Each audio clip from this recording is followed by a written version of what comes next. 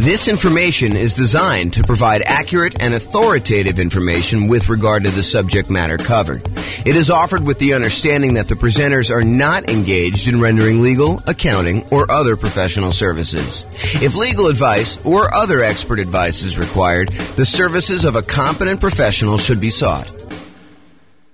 Welcome to the Newark Real Estate Investing and Real Estate Financial Planning Podcast.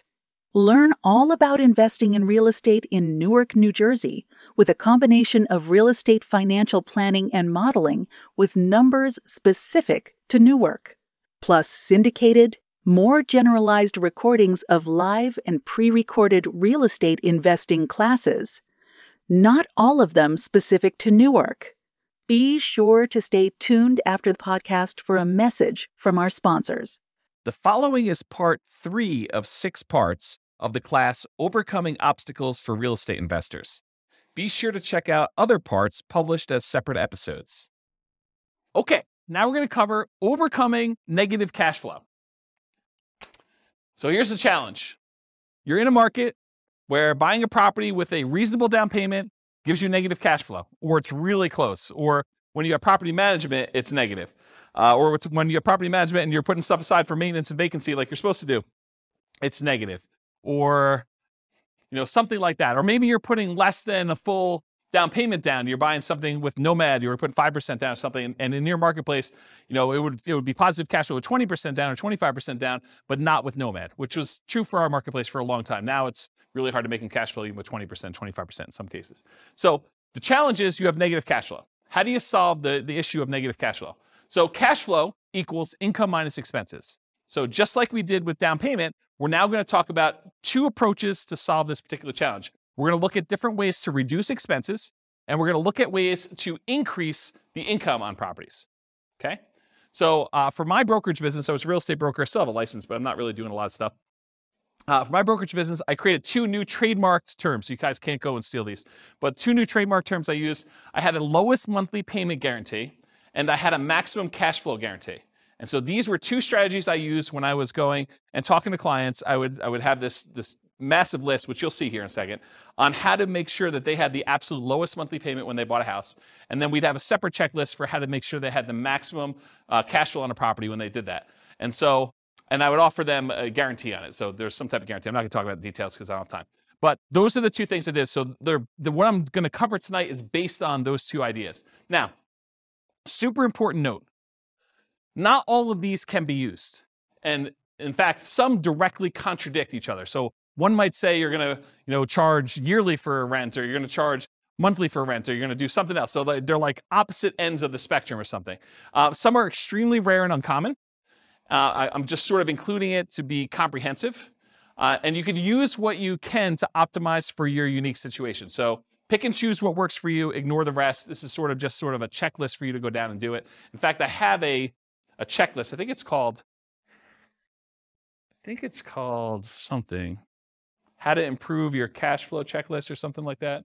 I don't know. Someone will remember it. I'll put the links to downloads in the show notes for people. Okay, so let's talk about reducing expenses. Here's part 1. This is pretty comprehensive. It's a pretty big list. So I'm just going to ask you the questions. You think about them. So can I put more down to reduce the amount I'm borrowing? You borrow less, your payment's going to be less. Can I put more down to improve your interest rate, lower loan to value?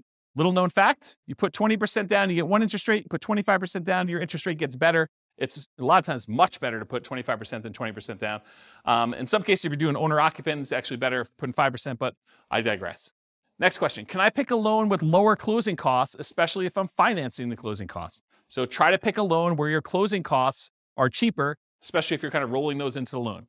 Can I put more down to eliminate or reduce private mortgage insurance, PMI? Your private mortgage insurance is insurance that you pay so that should you have a foreclosure, should the property go back to the bank, it protects the lender from the losses they may have. So you're paying an insurance policy to protect the lender for them agreeing to loan you more money to buy a property where you're putting less than 20% down. Can I pay for private mortgage insurance in one upfront lump sum payment instead of monthly? That'll save on your monthly costs, improve your cash flow. Has my equity increased enough to request the removal of private mortgage insurance? So if your property value's gone up, you paid down the loan enough where you're now below 80% loan to value, and your lender will remove PMI for you if you make a request. Can I change the loan term? Oh, I missed one. Can I get seller concessions from the seller to buy down interest rate and or cover closing costs? That's another way. Can I change the loan term to reduce my payments? I heard at one point recently that they might be bringing back 40-year loans. Yep, so 40-year loans. So someone says that they're here now. So if you do that, you increase your loan term, you might actually have a lower monthly payment doing that. If you were considering doing a 15-year loan, you could do a 30-year loan, which is much more common. Can I get an interest-only loan where you're not paying any principal each month? That'll lower your payment pretty considerably.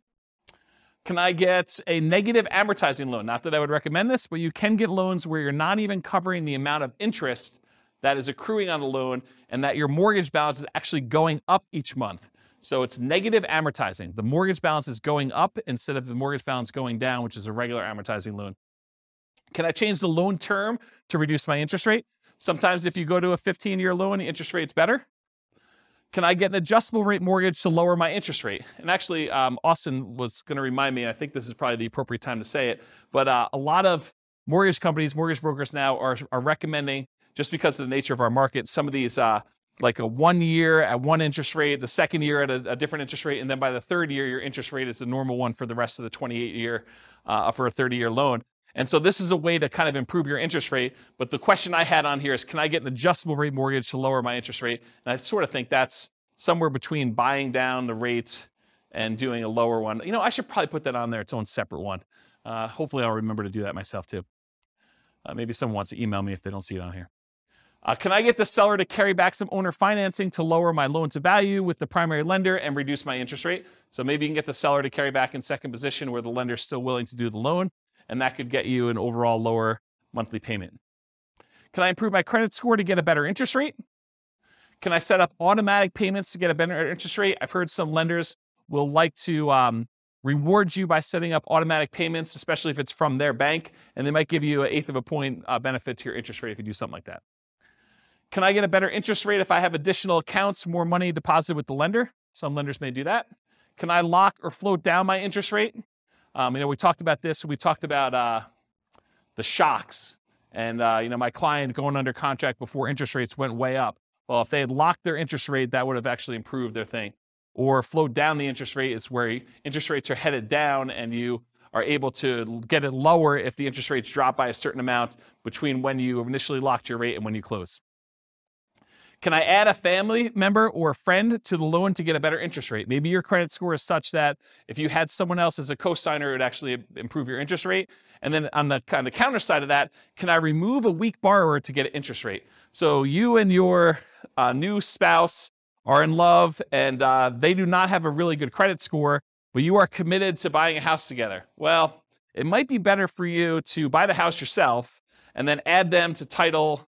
Go talk to an attorney and add them as an owner to the property, but they're not on the loan because it would actually hurt your interest rate to do so. Where was I here? Can I partner with someone to get better loan terms? So could partner with a better qualified person. Can I find another lender with better rates or fees? Have rates dropped enough for me to refinance and get a better rate? Is my loan old enough where I would be willing to refinance to extend the term of the loan? So maybe you got 20 years left on it. Maybe you refinance it. Now you go back to a 30-year term and maybe also get a better interest rate to lower your monthly payment. So those are the strategies with your lender. Strategies if you own another property. Can I do a cash out refinance on another property to then buy or refi this property? So you got a lot of equity somewhere else. You pull money out of that one. You use it to put 25% down and maybe instead of 20% down to get a better interest rate on the one you're buying. Does it make sense to cash out refi another property to put a larger amount down on this property? I think that's what I just said. Should I do a rate and term refinance in order to get an overall better monthly payment before financing this property? So maybe you're going to go over the 10 loan limit, or maybe you're going to go over some other limit that the lender has where you go into a different pricing tier and you want to go and refinance another property to improve cash flow on that before you go buy this one and kind of lock yourself in where you can't quite do it as easily after that. Any questions on this so far? Cool. Searching for homes. Can I search for properties where the seller is willing to include seller concessions? Seller concessions is money that the seller is willing to provide to you when you go buy a property that you could use for closing costs, including buying down the interest rate in your loan to make it a better interest rate. Can I search for less expensive homes, as another example? Making offers. Can I offer less to reduce my purchase price? If you offer less and you're able to buy the property for less, you end up borrowing less, you end up paying less in monthly payment. Can I ask for seller concessions to buy down my interest rate? In some cases, it may be better for you to take the money and ask for seller concessions instead of a discount, because the amount you would save monthly payment-wise is better for you to have used that money to buy down your interest rate than to get a discount. Is the seller's loan assumable and has a better interest rate than I can get now? This is going to be true for a little while. We've got a whole bunch of really good low interest rate loans out there. This could be a strategy you might want to employ. Would the seller consider wrap financing, and would that be better terms than I can get now? So offer to do some creative financing with the seller, see if they're willing to do that. Can I buy the property subject to the existing financing, more appropriate wrap financing, where you're able to do that? Can I buy the home on installment land contract, get better terms? Can I get private financing with better terms from family or friends? Maybe grandma wants to loan you money for 30 years at 3, 4, 5% because she's got it in a CD. Can I pay cash for closing costs to keep my monthly payment lower than if I finance them? And finally, on the making offers point, can I buy properties that do not require rent-ready or fix-up costs and use that money as down payment, or to buy down interest rates instead? Any questions on this list? Is this helpful? Seeing all these? So instead of buying a property that needs paint and carpet and all that other stuff, and you're going to need $10,000 after you close, use the $10,000 to go buy a property that doesn't need that work and buy down your rate instead. Owning and managing property, can I correct incorrect information with the county assessor about the condition or the characteristics of my property to lower my property taxes? Can I contest property taxes when appropriate to keep my property taxes minimized? Can I vote appropriately for changes in taxes that affect property taxes? Can I manage the property myself and still keep up with the latest laws, best practices, and compliance issues? Save on property management fees. Can I shop around to get high-quality property manager with reasonable fees? Can I maintain my property to minimize time between tenants? Can I insist my property manager utilize best practices, marketing early, raising rents with each lease renewal, etc.? Can I review my property management statements carefully for mistakes? Can I raise my property insurance deductible and take on more of the property insurance risk personally? It's a trade-off, right? Because when you have a claim, you're probably paying for that.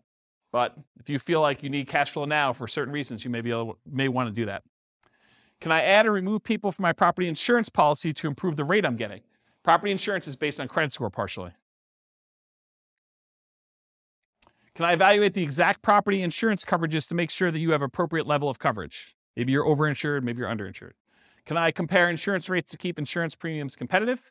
Can I make sure tenants and tenant buyers have renter's insurance? Can I get a discount paying for HOA insurance or other bills in advance? In some cases, you can get a discount by doing certain things in advance. Can I sign up for auto pay on utilities to avoid any per bill fees charged by utility providers? And can I use quality replacement maintenance materials to lower the overall cost of maintenance over time? Any questions on this one? Helpful stuff? Good. All right, so we just covered all the different ways to kind of reduce expenses. And we primarily focus a lot of stuff on mortgages because that's one of your largest percentage-wise expenses on a property. Now we're going to talk about ways to increase income. So maximize income, part 1 of 2. Can I subdivide my property into multiple units to increase rent? For example, rent upstairs or rent downstairs separately. Can I rent by the bed or by the bedroom? Can I rent parts separately like a garage or the community pool or RV parking or RV in the backyard as a vacation rental? Can I add some other type of income for the property? Can I add services, utilities like high-speed internet for an extra fee? Can I offer the property to a tenant buyer on a lease option, lease purchase, or agreement for deed to increase the income and reduce maintenance on the property? Can I charge pet rent? Can I charge fence rent, new carpet rent, or extra fee for something else the tenant desires I install? Can I tier rent by credit score and or security deposit? Can I change the term of the rental agreement, either do daily rentals, Airbnb type stuff, weekly rentals versus monthly? Can I charge weekly or bi-weekly instead of monthly? Can I include done-for-you services like lawn care, snow removal, or house cleaning for an extra fee? Can I convert my property to a duplex, triplex, or fourplex or more? Can I get the property furnished to get more rent? Can I start marketing earlier and start at a higher, more aggressive rent to test market prices? You start 90 days in advance, you have plenty of time to test before the property is vacant. Can I charge a fee for auto pay, or can I charge a fee for not being on auto pay? That's an example of two conflicting, contrary ideas that you can either do one or the other. Can't do both. Or maybe you can. Charge for either way. Whatever you want to do, there's a fee. I'm joking. Okay. Can I schedule my leases to end during peak rental seasons? That's kind of important, actually.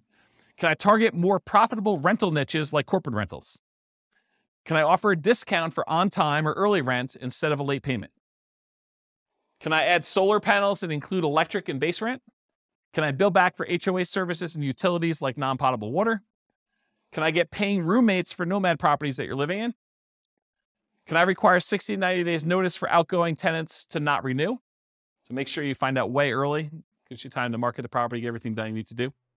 Can I improve landscaping and curb appeal to get higher rent, paint, add improved shutters, lawn care, mailbox, property address numbers, lighting, things like that in order to make sure that you're getting maximum rent?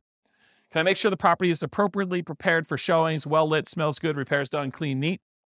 Am I maximizing exposure when marketing for tenants? Do I have professional grade photos, 3D tour and video and marketing properties?